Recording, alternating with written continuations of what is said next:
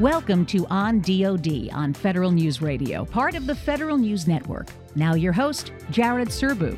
And thanks for joining us. And we're going to start this week's program with the latest on what is undoubtedly one of the biggest IT issues in the defense space in recent years, the upcoming Joint Enterprise Defense Infrastructure, or JEDI procurement. And of course, is the cloud contract that's worth up to $10 billion over the next 10 years. The Pentagon has prevailed in the first of what are likely to be several legal challenges to JEDI. The Government Accountability Office roundly rejected the arguments made by Oracle in a pre-award bid protest and then released the full text of that decision about a week later. The document is an interesting read. Even if the protest didn't change the course of the procurement, it did produce some on-the-record testimony from DoD officials that goes above and beyond what they've said publicly about their plans for JEDI so far.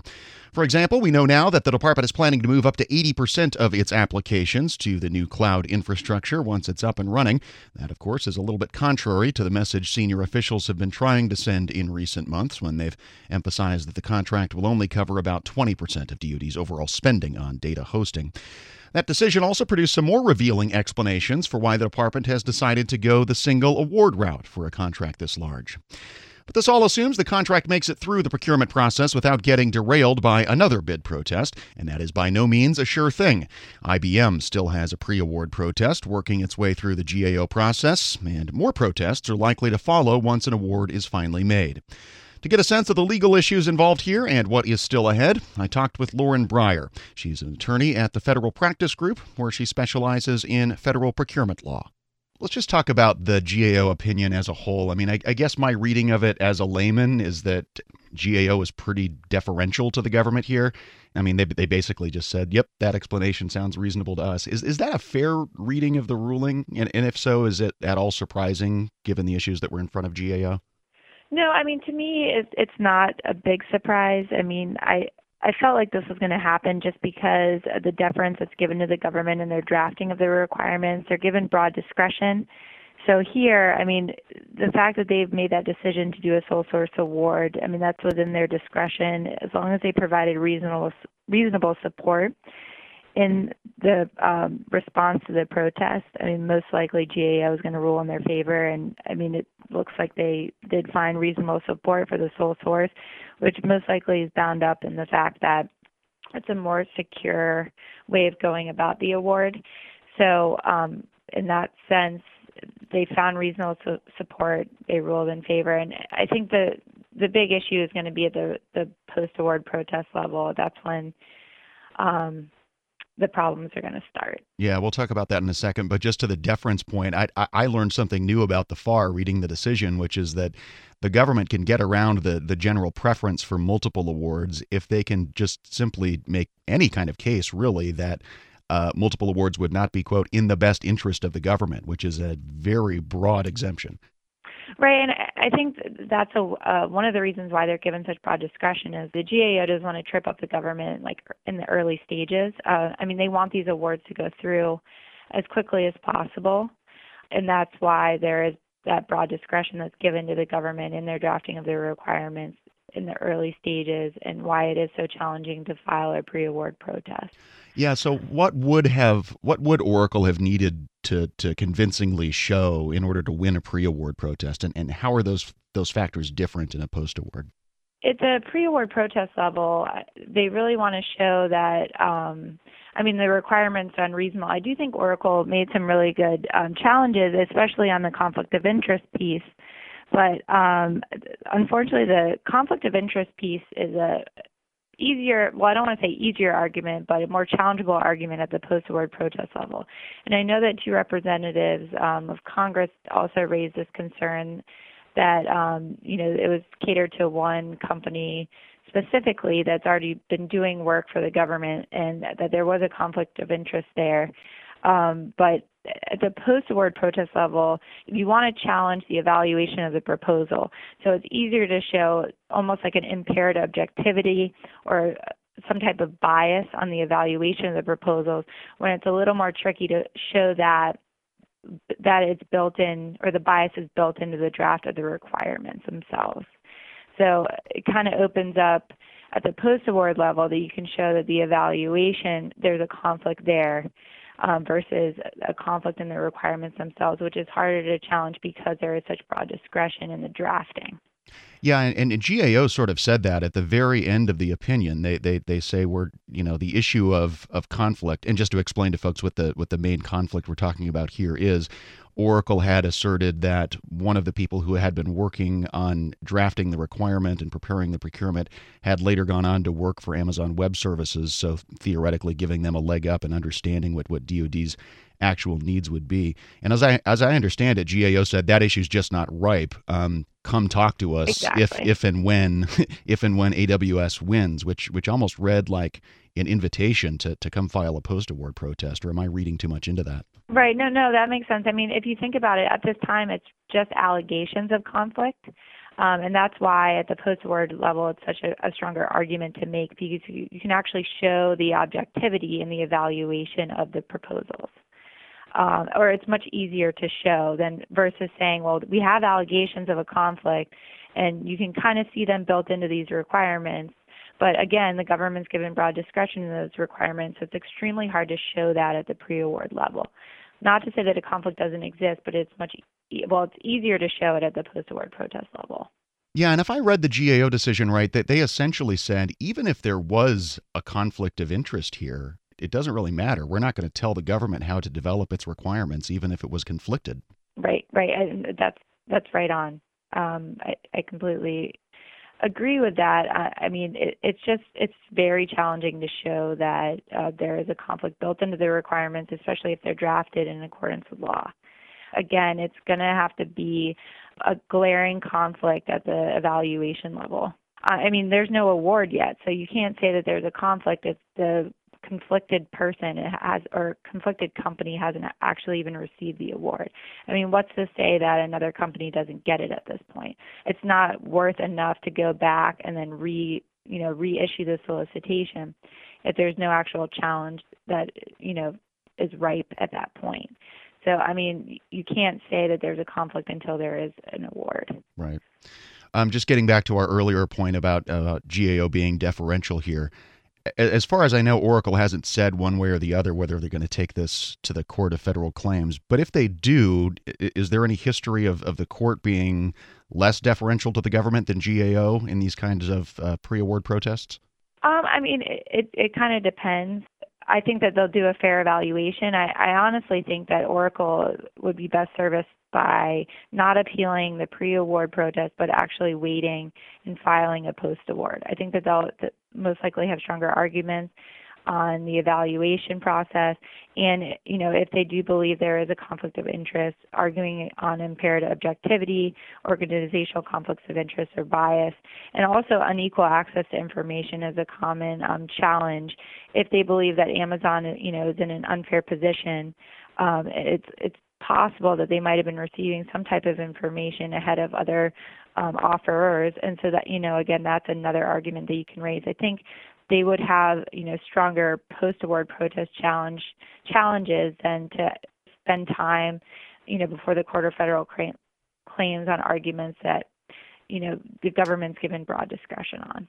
And the big argument that most of the non-Amazon vendors have been making up until this point is that this procurement has always appeared to them to be tailored to Amazon. I mean, separate and apart from the alleged conflict of interest issues we've been talking about, does that kind of claim that this was tailored for one vendor have any more likelihood of a success at the post-award stage? Yes, I think it does. I mean, again, just pointing out those, three major challenges that are often raised for conflicts of interest: if there's impaired objectivity, bias, unequal access to information. I mean, the one thing that it does benefit the government is Microsoft, I believe now, is in line for accomplishing the secret and top secret clearance requirements. Mm-hmm. So right now, there's actually two companies that are, viable for award at this point. So, I mean, that does help the evaluation process by having two companies instead of one. One of the many reasons why the JEDI procurement is not completely out of the woods here, Lauren, is that not only might there be post-award protests, there's still another pending pre-award protest filed by IBM. I think we know a lot less about what IBM's claiming there than we knew about Oracle, but is there any reason to believe they'll have any more success than Oracle did at this stage? My assumption is that the proposal that they submitted, and then as well as the pre-award protest that they're challenging, is in line with the protest that was filed by Oracle and is most likely to get denied as well by the GAO. I mean, they're challenging the same type of requirements that are set into the solicitation. I think, again, that they would be more successful at a post-award protest once we get to that point. That's Lauren Brier, a procurement attorney at the Federal Practice Group, talking with me about the legal issues involved in the bid protest DoD successfully overcame with its JEDI contract. Short break, and when we come back, we'll talk with the presumptive incoming chairman of the House subcommittee that oversees DoD cyber and IT issues. Congressman Jim Langevin joins us in just a few minutes. This is On DoD on Federal News Radio, part of the Federal News Network. I'm Jared Serbu.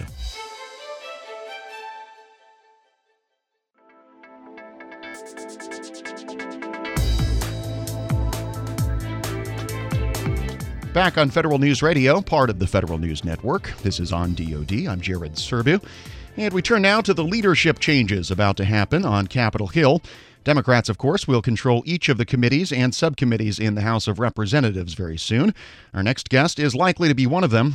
Rhode Island Congressman Jim Langevin is currently the ranking member of the House Armed Services Subcommittee on Emerging Threats and Capabilities. He has long been focused on cyber and IT issues in DoD. He talked with my colleague Scott Maucione about his priorities as the presumptive chairman of the subcommittee. First, though, Scott asked him for a bit of a reaction on the recent news that DoD has failed to pass the first-ever audit of its financial statements.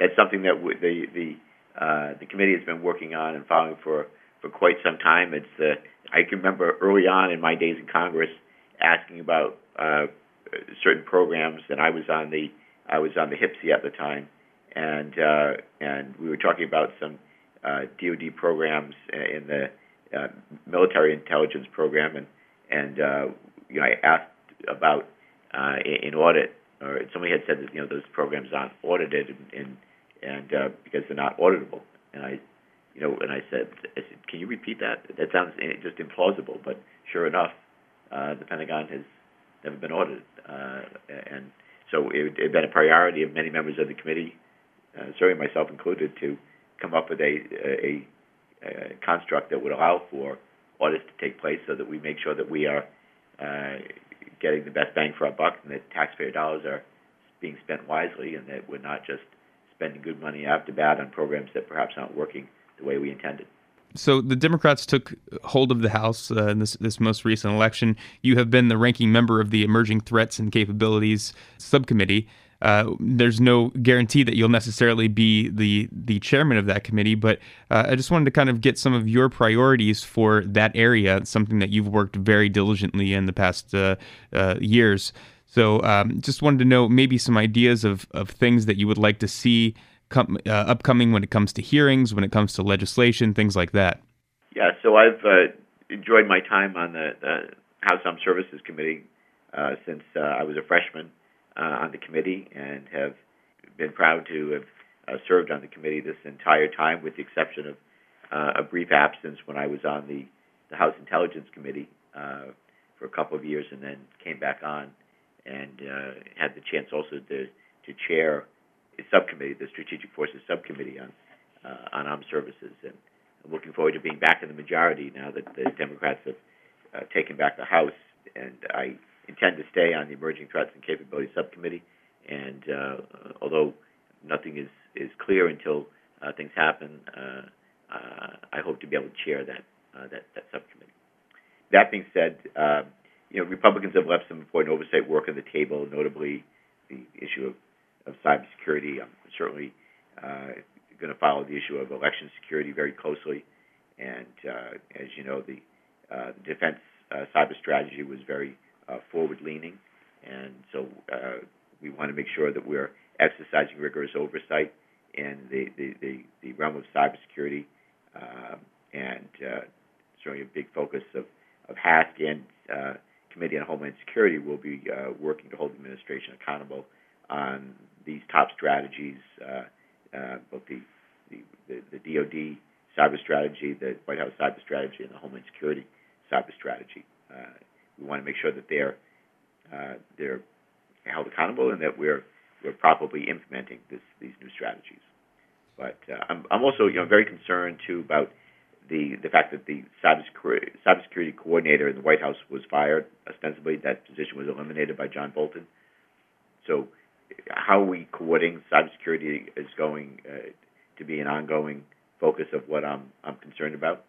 And then beyond that, we're going to also continue to track the evolution of authorities delegated to U.S. Cybercom, especially those under the new National Security Policy Memorandum, and ensure that they continue to build toward global stability in cyberspace. I'm also very proud to have been appointed as a member of the Cyber Security Solarium Commission that was created in the FY19 NDAA, and so members are now being appointed, and I look forward to that commission meeting soon. But that will chart the overall strategy, U.S. strategy in cyberspace. Very much the first Solarium Commission that was created basically defined the strategy of how we deal with the USSR, and that strategy served the U.S. well going forward, and the West well in how to confront and deal with an emerging former USSR. And now the same kind of construct or model will be focused on what should U.S. cyber strategy be going forward. So I'm looking forward to being a part of that. Beyond that, we're going to work to ensure that DHS and DOD are properly resourced to protect U.S. interests, especially with the stand-up of the new Cybersecurity and Infrastructure Security Agency. That had been a couple of years in the making, and it's a great morale boost, but it gives a better definition of what this reorganization, what their mission is. And I'm very grateful for the work of the men and women of DHS and what they're doing in protecting the nation in cyberspace, and this gives them more clarity in their mission. Just last two things I'll mention, then I'll stop there if that's okay. Sure. So we're going to continue to track implementation of the Cybersecurity Act of 2015. That's the information sharing legislation that passed the Congress to ensure that there was broad and robust information sharing between the government and the private sector, and then the private sector back to the government. I can tell you that has not lived up to its potential or what I had certainly hoped we would accomplish in terms of sharing robust threat information, threat signatures, and network speed, machine speed. That has not happened at all to the level it needs to happen. So we're going to continue to focus on that and ensure that the new authorizations and liability protections are meaningfully contributing to our cybersecurity. And the last thing I'll mention in terms of cyber priorities, I've introduced a data breach notification law in this Congress. I'll be reintroducing that next Congress. But we have 50 different state laws right now that govern when data breach notification has to happen in terms of notifying customers that their data has been compromised. My bill would bring a uniform 30-day standard. It would put the Federal Trade Commission, FTC, in charge of coordinating response when there is a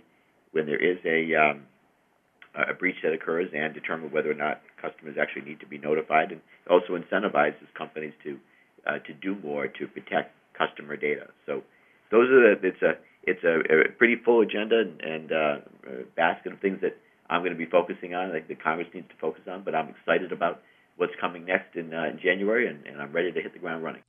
That's Congressman Jim Langevin of Rhode Island, the incoming chairman of the House Subcommittee on Emerging Threats and Capabilities, talking with Federal News Network's Scott Maucione. More of their conversation about Langevin's priorities for the 116th Congress after another quick break. This is On DoD on Federal News Radio, part of the Federal News Network. I'm Jared Serbu.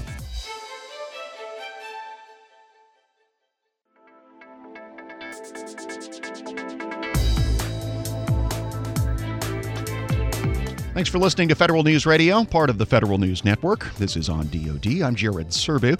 Let's get back to our conversation now with Congressman Jim Langevin. He is expected to be the chairman of the House Armed Services Subcommittee on Emerging Threats and Capabilities in the new democratically controlled Congress. He talked with Federal News Network's Scott Maucione about the issues he plans to tackle. You mentioned the Cybersecurity Sharing Act. What are your concerns with that? Is it when it comes to not enough sharing? Is it the industry side that's not giving up what they have, or is it government that's not taking in enough? Where are your concerns with that? Yeah. So my hope it would be that most of the Fortune 500 companies and a significant number of the Fortune 5000 companies would be both taking in the threat signatures and threat information that the government is providing to them, and that then we'd have robust sharing back with those companies, both the Fortune 500 and the Fortune 5000 companies. The reality is, right now, that by last count, we had only 6 companies sharing back with the government, and only around 200 or so companies that were even accepting the threat signatures that the government is offering. That just seems incomprehensible to me that the numbers would be that low, but that's the reality, and we've got to do better. And do you chalk that up to their fear of losing proprietary information, or do you know why there's not that much interest? It is unclear, and there's probably a variety of reasons for it, but not enough. In my mind, the reasons aren't good enough, and we need to get our arms around why and how we can incentivize the more robust information sharing. Look, the only way we're going to really effectively protect ourselves in cyberspace, our companies and the government, is to inoculate all of us when we know of a threat signature that could pose harm. I mean, WannaCry and NotPetya are a perfect example. If you had perfect info sharing, it would not have caused the damage that those viruses, that malware had occurred. In the U.S., was largely not affected because we had pushed out that information quickly. Other areas of the world didn't get the memo, and the information wasn't shared rapidly, and it caused hundreds of millions, if not billions of dollars in damage. Also, when I ask companies what's changed with the law, they don't have an answer. They don't have an answer that they don't have an answer that what they're doing differently, and that's a softball question. And you mentioned the DoD cyber policy and how that's a little more aggressive, or a lot more aggressive than previous strategies. What in particular concerns you about that strategy, and what do you really think you need to keep your eye on as when it comes to oversight? It's the unintended consequences. If we're going to be more proactive in cyberspace, I think that can be a good thing. But working with allies, having international coordination is essential, and we need to have, by the way, a cybersecurity coordinator at the State Department. That's another position that was eliminated by the current administration. Big mistake. Cybersecurity is not just a U.S. problem or challenge; it's an international problem and challenge that we need to work on together. And having an international, focus, and having somebody at the State Department who's going to help coordinate those cyber strategies and responses is essential. And that was a major step backward. So I was disappointed to see that. The Senate also needs to act on a bill for a state cybersecurity coordinator. The House that passed the House, and it's pending in the Senate to create that position at the State Department. And we need to see that make its way through the Congress and get it into law. One last topic I wanted to cover with you before we end here. The defense budget, there's been some talks about a possible 5% cut to the defense budget, a possible $733 billion budget. Where would you like to see the balance between domestic spending and defense spending, and also how DoD uses its money, especially now that you have more say, considering that you're in the majority in the House? Yeah, so first and foremost, sequestration has to go away for both the House and for both the defense and discretionary non-defense, and we need to get back to regular order in budgeting. and focusing on keeping those programs that are effective, getting rid of the ones that aren't. Make sure we're spending dollars wisely, but this sequestration across the board cutting is not an effective budgeting strategy. It may sound good, but as former Secretary of Defense Leon Panetta said many times when I was with him, or when he was certainly also testifying before Congress, he says, you talk about across the board cutting, it's the stupidest way to budget. He says, I can't build 2/3 of a ship, and so we need to get back to regular order and make sure that we're properly balanced. Where we can cut, we need to focus certainly on getting our fiscal house in order, but we need to make sure that we're spending dollars wisely, and that comes through the regular appropriations process and oversight of the Congress. And I just want to say that reviewing the president's proposal, in his budget, with an eye toward continuing to invest in innovative technologies, things like directed energy and rail guns that bend the cost curve, and ensure that our service members never enter into a fair fight. And Ranking Member Smith has talked about a more responsible defense budget, maybe something that doesn't have to cover every single base out there, right? Like the United States can only handle so many different things. Would you agree with that sentiment that maybe DoD needs to focus a little more intensely on a certain number of areas and then rely on allies for some other issues? I certainly think that all of those things should be on the table. Where allies can pick up some of the slack, and they can do some of the work in coordination with us. I'm fine with that. But again, we want to make sure that we have a smart strategy, and we're not just throwing good money after bad. I want to make sure that the strategy is robust and effective. We don't want to kid ourselves into thinking that our allies in some areas can take care of some things, only to find out that they can't. And that's what effective coordination is all about. That's what effective oversight is all about. We're going to determine what that strategy is and make sure it's robustly implemented. Another primary focus of mine will be, especially being from Rhode Island and having electric boat and General Dynamics electric boat in my district, ensuring that the Virginia-class and Columbia-class programs maintain our dominance in the undersea domain and provide day-to-day nuclear deterrent as part of the triad. Is also going to be a top priority of mine. The current Ohio-class force right now is going to begin retirement in 2027, and the Columbia program is out of margin in its timeline. So Congress really has to work harder to ensure that we don't fall behind the schedule and suffer cost overruns. So that's one of the things I'll be focused on, and then climate change and how it affects national security strategy will be another area of focus of mine. You saw it happening in the latest hurricane in Florida. The Tyndall Air Force Base was over destroyed there, and it's going to be costly to rebuild those buildings. And as you know, in the FY18 NDAA, I put an amendment in that said it is a sense of Congress that climate change is affecting U.S. national security, and it required each of the military services to identify their top 10 most vulnerable military bases to the effects of climate change and what we can do to mitigate those effects, and also determine costs involved with that as well. So I'm looking forward to receiving that upcoming report from the Department on climate change as a national security issue, and that's going to be, they'll be hopefully producing that report by around the end of the year. Congressman Jim Langevin of Rhode Island, the presumptive new chairman of the House Armed Services Subcommittee on Emerging Threats and Capabilities, talking there with my colleague Scott Maucione.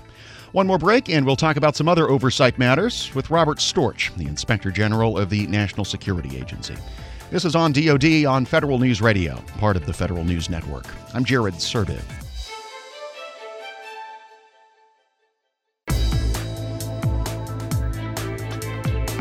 Back on Federal News Radio, part of the Federal News Network. This is on DoD. I'm Jared Serbin.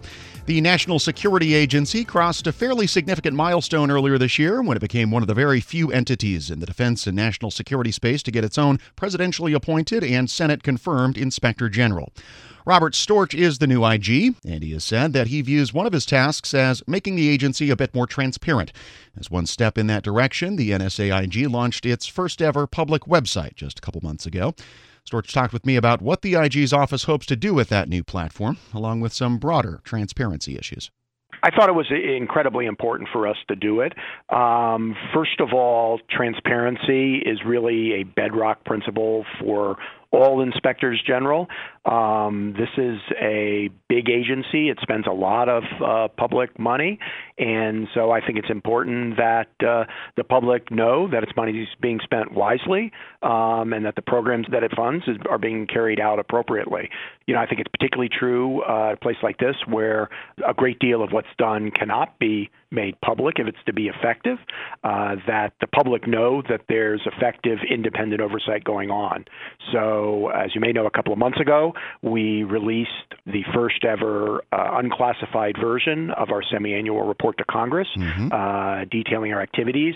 Initially, that was posted on oversight.gov, which is the aggregator site for all the federal inspectors general that's maintained by the Council of Inspectors General, CIGI. So it's there, and now that we have our website, our own independent website, as you say, we have it up there as well, and we'll continue to post information about our activities so the public knows as much as it can that there is effective independent oversight being conducted here. And the materials you have posted as of now are sparse. I think that report you just mentioned is the only thing there so far, which I think you can be forgiven for considering the site's only been up for a few days. But what sorts of things can we expect to see added in the coming weeks and months? Well, first of all, in terms of what's on the site, I would encourage people to take a look at it, oig.nsa.gov, because we do have a good deal of information about the nature of our programs, our different divisions, our whistleblower program, which is critically important for us. We really emphasize and prioritize here that we want people to feel comfortable coming forward if they have information about what they believe to be wrongdoing, and they should never suffer reprisal for doing that. So we do have a lot of information on there about our activities in general, and then our semi-annual report contains a great deal of information about reviews and other work that were completed during the last 6-month reporting period, as well as the nature of our ongoing work. And going forward, we'll continue to post the semi-annual reports and an unclassified version of that, along with other information that we're able to put out there about our work. So we anticipate, as you say, we've only been up a few days. It's our first week, and we're proud of the effort, but there's certainly a lot more to put on there. Yeah, and when I said sparse before, I was mostly referring to written reports. Yeah, no, I understood. And really the question is, I'm wondering if you can give us some sense of, going forward, what proportion of your office's audit reports, investigative reports are about unclassified matters that you could release or at least could be rewritten, redacted so that they are releasable? Yeah, it's a great question. I don't have an exact percentage for you, but that's an issue that we are looking at, and my goal is to be as transparent as we can be in letting folks know. We obviously don't want to do anything that would harm an agency program. The purpose of all those audits, inspections, special studies is to assist the agency to improve its operations, to improve their economy, the efficiency, the effectiveness of what they're doing. And so we don't want to do anything that would harm those operations, obviously, particularly here at a place where the operations are so critical to the national security. So there's a balance there between that and achieving as much transparency as possible. But we are looking at that, and we do want to try to put out additional information as we can. Right. I don't think anyone would expect you to publish a lot of information about the intelligence oversight function that you perform, but it seems to me, at least on its face, there are things like financial management, contracting, whistleblower reprisal that are probably not too sensitive that a lot of agency OIGs do publish, and that you might be able to as well. Yeah, I absolutely agree, and that's one thing we've been looking at is, there are different types of reviews. Some of them relate to things that the NSA does, given its very important and very specific mission, and then there are other types of reviews that relate to agency operations that could occur at any federal agency, right? And it just happens to be the NSA as opposed to some other agency. And certainly things that fall into the latter category are much more likely to be things that we'd be able to release, and we want want to release just as much as we can, consistent with our responsibilities. And as I say, I don't want to predict things because we haven't made those decisions on each basis yet. But we are looking at that, and we are, our goal is to be as transparent as possible so that people know, as I say, what's being done with their taxpayer dollars, and that the programs that they fund are being done properly. I want to go back to one of the other functions of the website that you alluded to earlier, which is, encouraging whistleblowers to come forward and letting them know how to do that. Along with that, I think something important to mention is just the nature of being a statutory IG. I think you are the first ever Senate-confirmed, presidentially appointed IG that the NSA has ever had. And I almost feel like we should have a different name for statutory IGs because they are a different animal in some ways in terms of their independence, especially if you're if you grew up in a DoD organization where you're more accustomed to thinking of an IG as being an arm of the command or of the agency head. Talk about the difference it makes having the degree of independence that you have. Yeah, it's a great question. First of all, let me be clear. I don't want to say anything that would ever denigrate the work of the many fine IGs across the military and other branches and all the rest. And that was not my intention either, just to be clear. Yeah, I know. But I just, they really do, great work, and we cooperate with them frequently. Having said that, you're absolutely right. It really was an important moment in the evolution of this office. And frankly, I think for the agency, when the NSA OIG was elevated to be an establishment to have which means under the Act that it has a presidentially appointed Senate-confirmed IG. As you may know, that was done, according to the legislative history, specifically to ensure that the office had the independence necessary to ensure that agency operations were consistent with civil liberties and U.S. person privacy. And that's obviously something we take very seriously. We have a separate intelligence oversight division, in fact, as discussed on the website, and they work very hard, as do we all, to ensure those operations are carried out properly and consistent with all those rights. So being a presidentially appointed Senate-confirmed IG, we have the same responsibilities under the IG Act as those that are appointed by the head of the agency and can be dismissed by them. But because of the separate and greater independence under the Act, I think that enables us to take additional measures to ensure that things are being done properly. And I'm just curious if you're doing anything to communicate that change that has happened internally to the NSA workforce to, communicate that independence and encourage people to come forward. Yeah, absolutely. We've done a lot of stuff. I mean, I've been meeting with leaders up to and including the prior director and the current director and leaders throughout the organization and doing town halls with personnel throughout the enterprise to get out the message that the IG, while we've always done great work here, I believe, at the OIG, that we have been elevated to this status, and that with that we are taking these steps. One of the things we've tried to do is increase the impactfulness of our work, and so we're taking steps to encourage leadership to become to be engaged or more engaged regarding our recommendations to ensure that they're addressed in a timely fashion, because obviously that's very important. There's a lot of important stuff that goes on here, but we want to ensure that happens as well, and we've gotten good responses on that. So yes, the answer to your question is we have communicated that. One way, I think symbols matter, and this is discussed on the website, but one thing that we did when I first came on board, I saw that the seal that we had, the logo, I had two in my office on the wall. They looked identical. They both had the NSA eagle, and the difference was around one of them it said National Security Agency, and around the other it said Office of the Inspector General. And given our independence, I thought that was not the right message to send, and so we actually put together a working group, and someone came up with the idea of using an owl, because owls are watchful and wise, and I thought that was a great idea. So we put together a new logo, which is on our website, and it has an owl, and the owl is looking very watchful and wise, I think, and it has the core principles of oversight, integrity, independence and transparency, which we've really been alluding to on it. So I think it's important that people understand, even from the seal on our paperwork to everything we do, we're going to operate independently. Now, that doesn't mean we don't engage with the agency. IGs, we have to engage with the agency on an ongoing basis. We want them to be listening to what we say. We want to be credible with them. But on the other hand, we have to be independent as well if we're to carry out that function. And I think people here get that. That's Robert Storch, the Inspector General at the National Security Agency, talking with me about the agency's new public website and steps toward greater transparency in the IG's oversight mission at NSA. Earlier in the hour, we talked with Jim Langevin, the incoming chairman of the House Armed Services Subcommittee on Emerging Threats and Capabilities, and Lauren Brier from the Federal Practice Group about the latest legal issues surrounding DoD's big JEDI Cloud contract. If you missed those conversations, this week's program can be found in full, as always, at federalnewsnetwork.com/ondod or in our podcast feed. Subscribe on Apple Podcasts or Podcast One. That's it for this week's edition of On DoD. Thanks as always for tuning in. I'm Jared Serbia. So long.